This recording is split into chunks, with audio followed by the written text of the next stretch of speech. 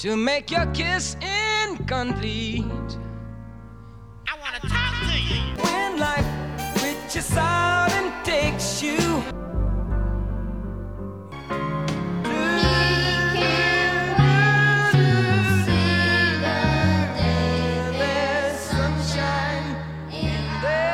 Welcome to Press Track by Track presents Stevie Wonder Classics, and today we're going to be talking about If You Really Love Me, which is effectively the first single released during the this kind of classic era. From the album Where I'm Coming From, released on the 12th of April 1971. On the track we have Stevie Wonder and the Funk Brothers, who obviously we can talk about exactly who they were.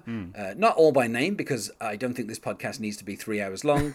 The track was written by Sarita and Stevie and is 3 minutes, and joining me to talk about today is Zachary Hoskins. Hello, Zachary. Hey. Yeah, so I mean, I think the main thing that I think really sells this single, something that I'm obviously touching on with these reviews, is the fact that Rolling Stone was pretty scathing to the first two albums in this run. You know, I don't know why, but the reviewer just did not like Where I'm Coming From and Music of My Mind. He just did not like those albums. But he kind of admits that, you know, If You Really Love Me is, you know, a kind of a good love song, Right? You know, and it's got Stevie Wonder's charm, and that's pretty much as much that's as much as he kind of says about it. He just says it's an unassuming love song, pleasant vehicle for Wonder charm. That's kind of, I think the fact that it's only 3 minutes long, he's kind of like, yeah, you know, it's not terrible. You know, is kind of the level that he's working at. But I mean, this is probably one of my favorite songs from this album. Like, it's just, I kind of like the kind of switch up that it goes through. Like, you have the kind of chorus of the "If you really love me, why won't you tell me?" And that kind of repeats a few times. And then it goes into the verse, and the pace completely changes. The instrumental changes. It's almost like it's a completely different song. Right. And then it kind of speeds up a little bit, and then it turns back into like this kind of upbeat funk number. And it's kind of amazing that, like, this is, I don't know how old Stevie Wonder is here, 21, 22, something like that. You know, he's basically kind of instructing the Funk Brothers to kind of do these very kind of complex arrangements where we switch from this kind of upbeat kind of like funk stuff to this more kind of conventional kind of like soul ballad stuff. Yeah. And it's kind of remarkable. Just like the arrangement and the production is, like, even if, I mean, the lyrics are kind of, I mean, there's one bit where he says goofing around later on in the song, which I just love. That he kind of he keeps saying playing around, and then in one line he just says goofing around. Yeah. And that's something that I really like about, like, young Stevie Wonder is, he has this thing of occasionally, like, he'll be singing something and then he'll just throw a different lyric in and then just kind of continue as if he never did it. And it's just a nice little touch that he does. But yeah, I just love the kind of the arrangement. It's, you know, like, what's really weird is this is effectively like the final song that the Funk Brothers performed on, I think. Like, that's how kind of momentous it was. Like, it was basically like one of the last thing. I mean, after kind of you know, recording this kind of this album at Hitsville. Stevie Wonder basically moved out to New York and then did the rest of his albums in the 70s, recording them in New York. Right, yeah. Because obviously he was his contract gave him full, like, creative freedom, so he didn't have to kind of stick around and use, like, Motown's musicians. He could use whoever he wanted. And so, you know, like, this was basically the last time that they kind of performed on a Stevie Wonder song, but also, like, as an outfit. And it's kind of interesting that this is, you know, like the final kind of thing. What I find is interesting is the previous single to this was Stevie Wonder's version of We Can Work It Out. And obviously that's also a song that, due to the fact that it's basically one of the very few Beatles songs that is actually 50-50 Lennon and McCartney. And so you have the kind of, you know, Try to See It My Way, which is the kind of the McCartney half, and then the, you know, Life is Very Short, which is the Lennon part. And so that song kind of goes from being like a 4/4 into like a 3/4. between like the verse and the chorus, because obviously it's written by two completely different people at two completely different times, and then kind of melded together by George Martin. Right. And I think that this song almost kind of emulates that, where it feels like the choruses are a different song to the verses. So I don't know if like the fact that, you know, Stevie had kind of recorded We Can Work It Out like, you know, a couple of months before he did this, that maybe that was on his mind and that was kind of like his thought process for writing this song. But it just kind of, I don't know, just kind of stands out to me that like that was the last single of basically his career as a Motown, I don't know, I guess like a Motown stooge, basically, somebody who had to kind of obey Berry Gordy. And then this is the first song of his kind of his new career. And it's kind of interesting that they're kind of very similar songs. Right. And I think it's fitting too, because so much of this sort of this Baroque era for Motown is about kind of integrating the sort of experiments and changes that were occurring in songwriting in the pop world, being driven by people like Lennon and McCartney and Bob Dylan into soul music, which well, you know, I there's kind of there's a danger in like underrating early Motown, which is of course an incredible body of popular music, but it was also, you know, inherently conservative. It was about what Berry Gordy thought would make money, and you know, he took this kind of assembly line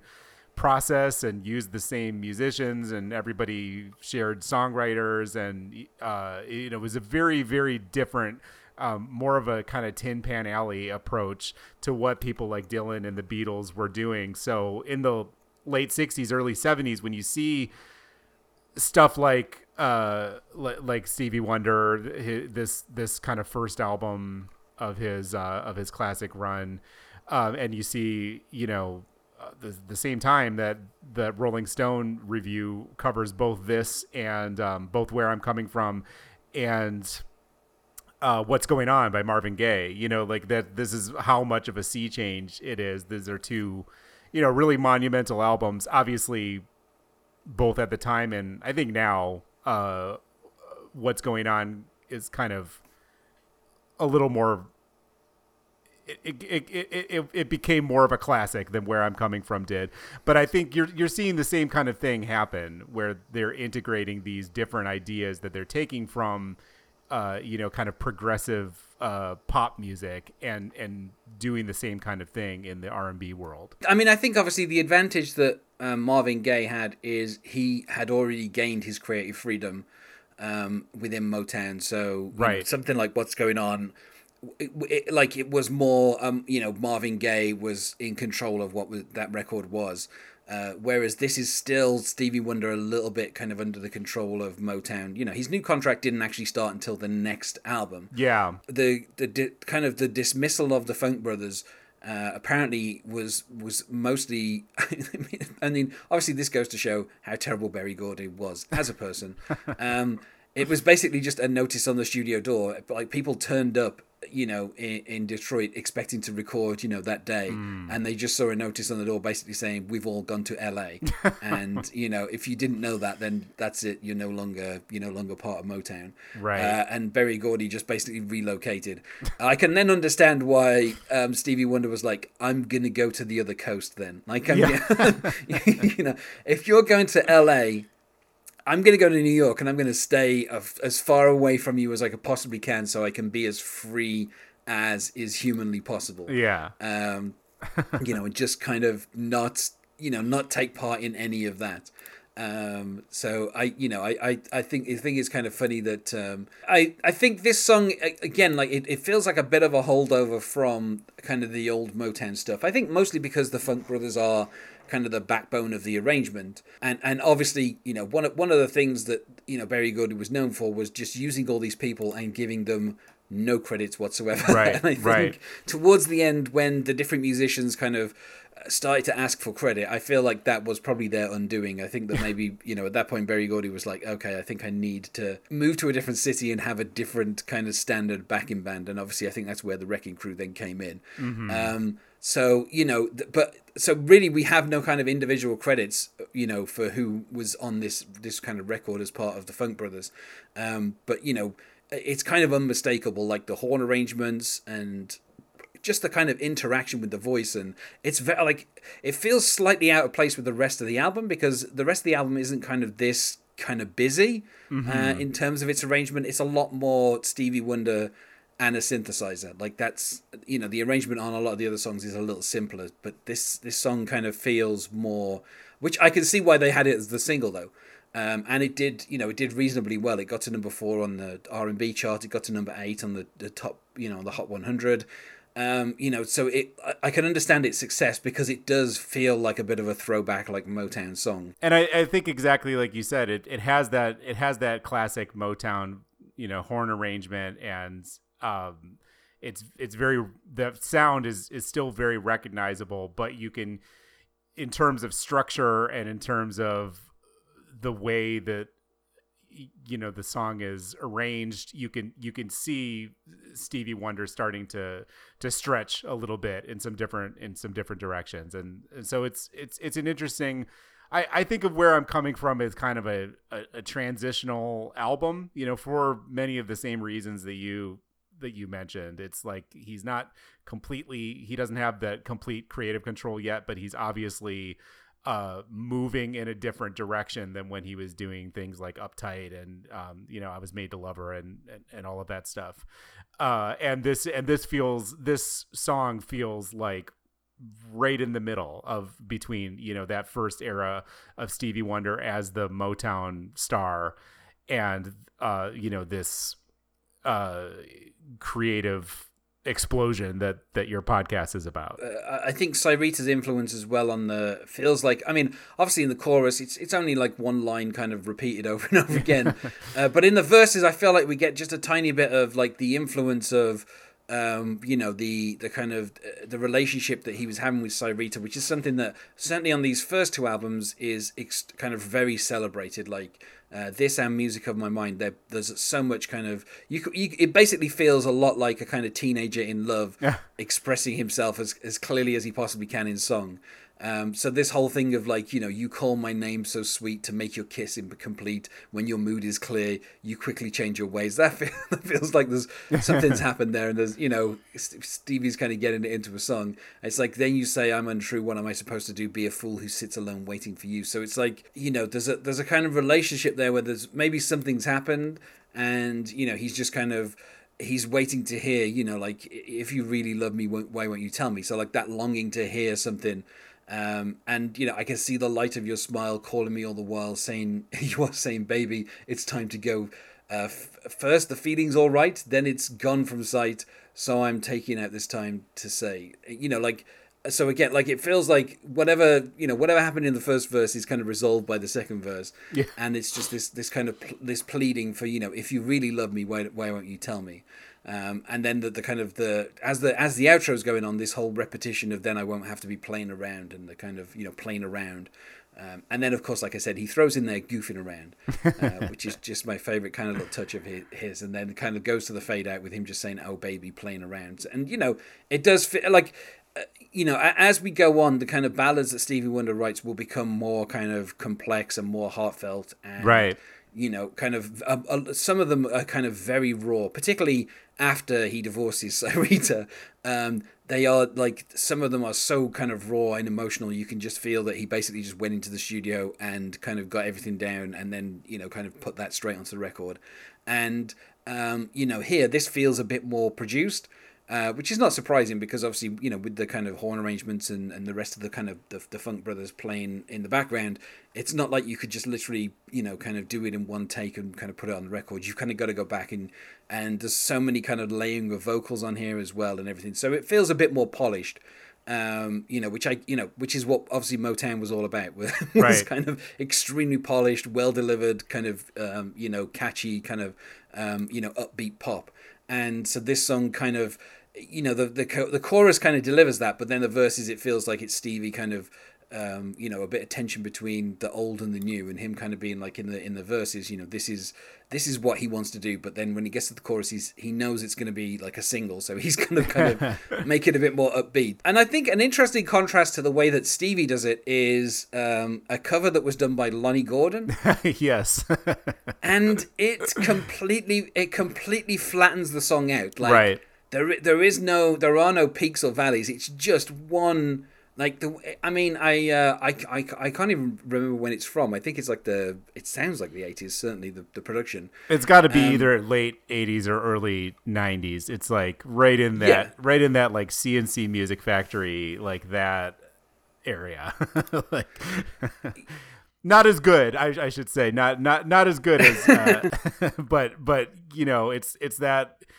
it's that like house if you listen to the original, If You Really Love Me, and you think this doesn't have enough house beats, or if you watch the video, enough muscular sailors, then Lonnie Gordon's version is definitely for you.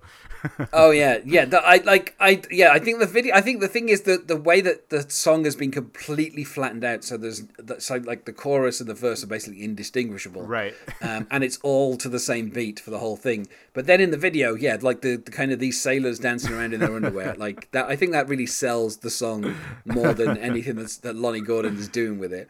But yeah, I mean, obviously this first album in this run is like you say, it's kind of a hangover from the previous contract, so he's still kind of finding his way.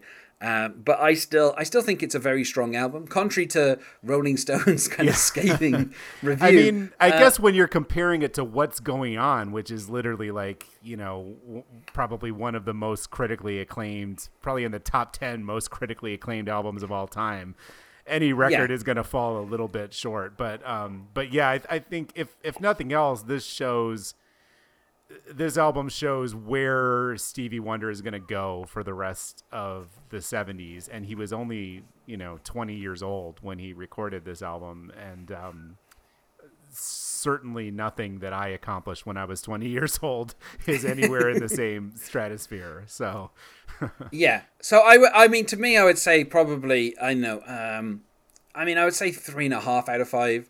I think just because it feels like a bit of a mishmash between the two different styles, and it feels a bit confused as to exactly.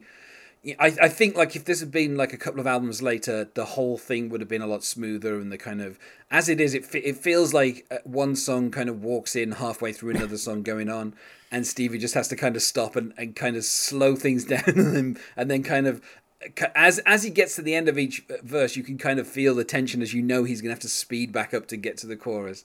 So I think I kind of 3.5. I feel like, the review kind of comparing it to What's Going On is extremely unfair. It would be like anybody else kind of comparing to, I don't know, Innovisions or Talking Book or, right.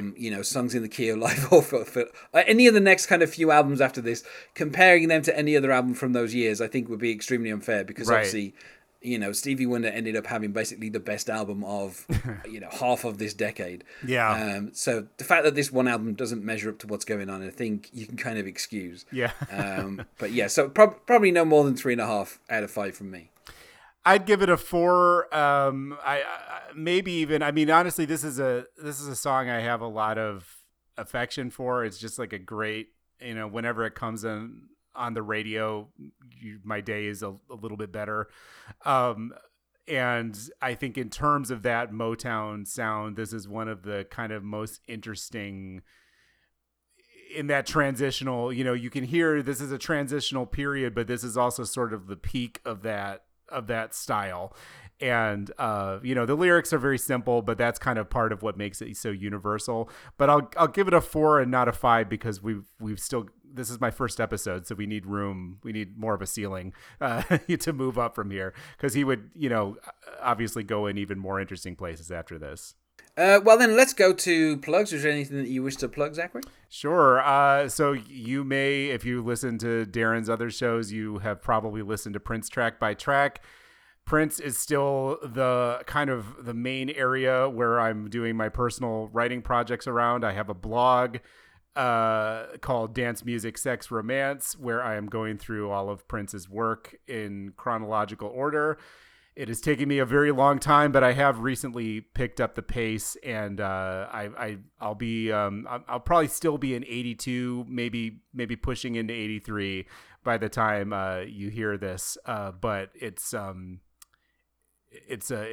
the journey, not the destination. So you can find that at princesongs.org. And you can find us on Twitter for this project at Stevie by Wonder. Thanks as well for being my guest here today, Zachary. Well, thank you for having me. And otherwise, goodbye.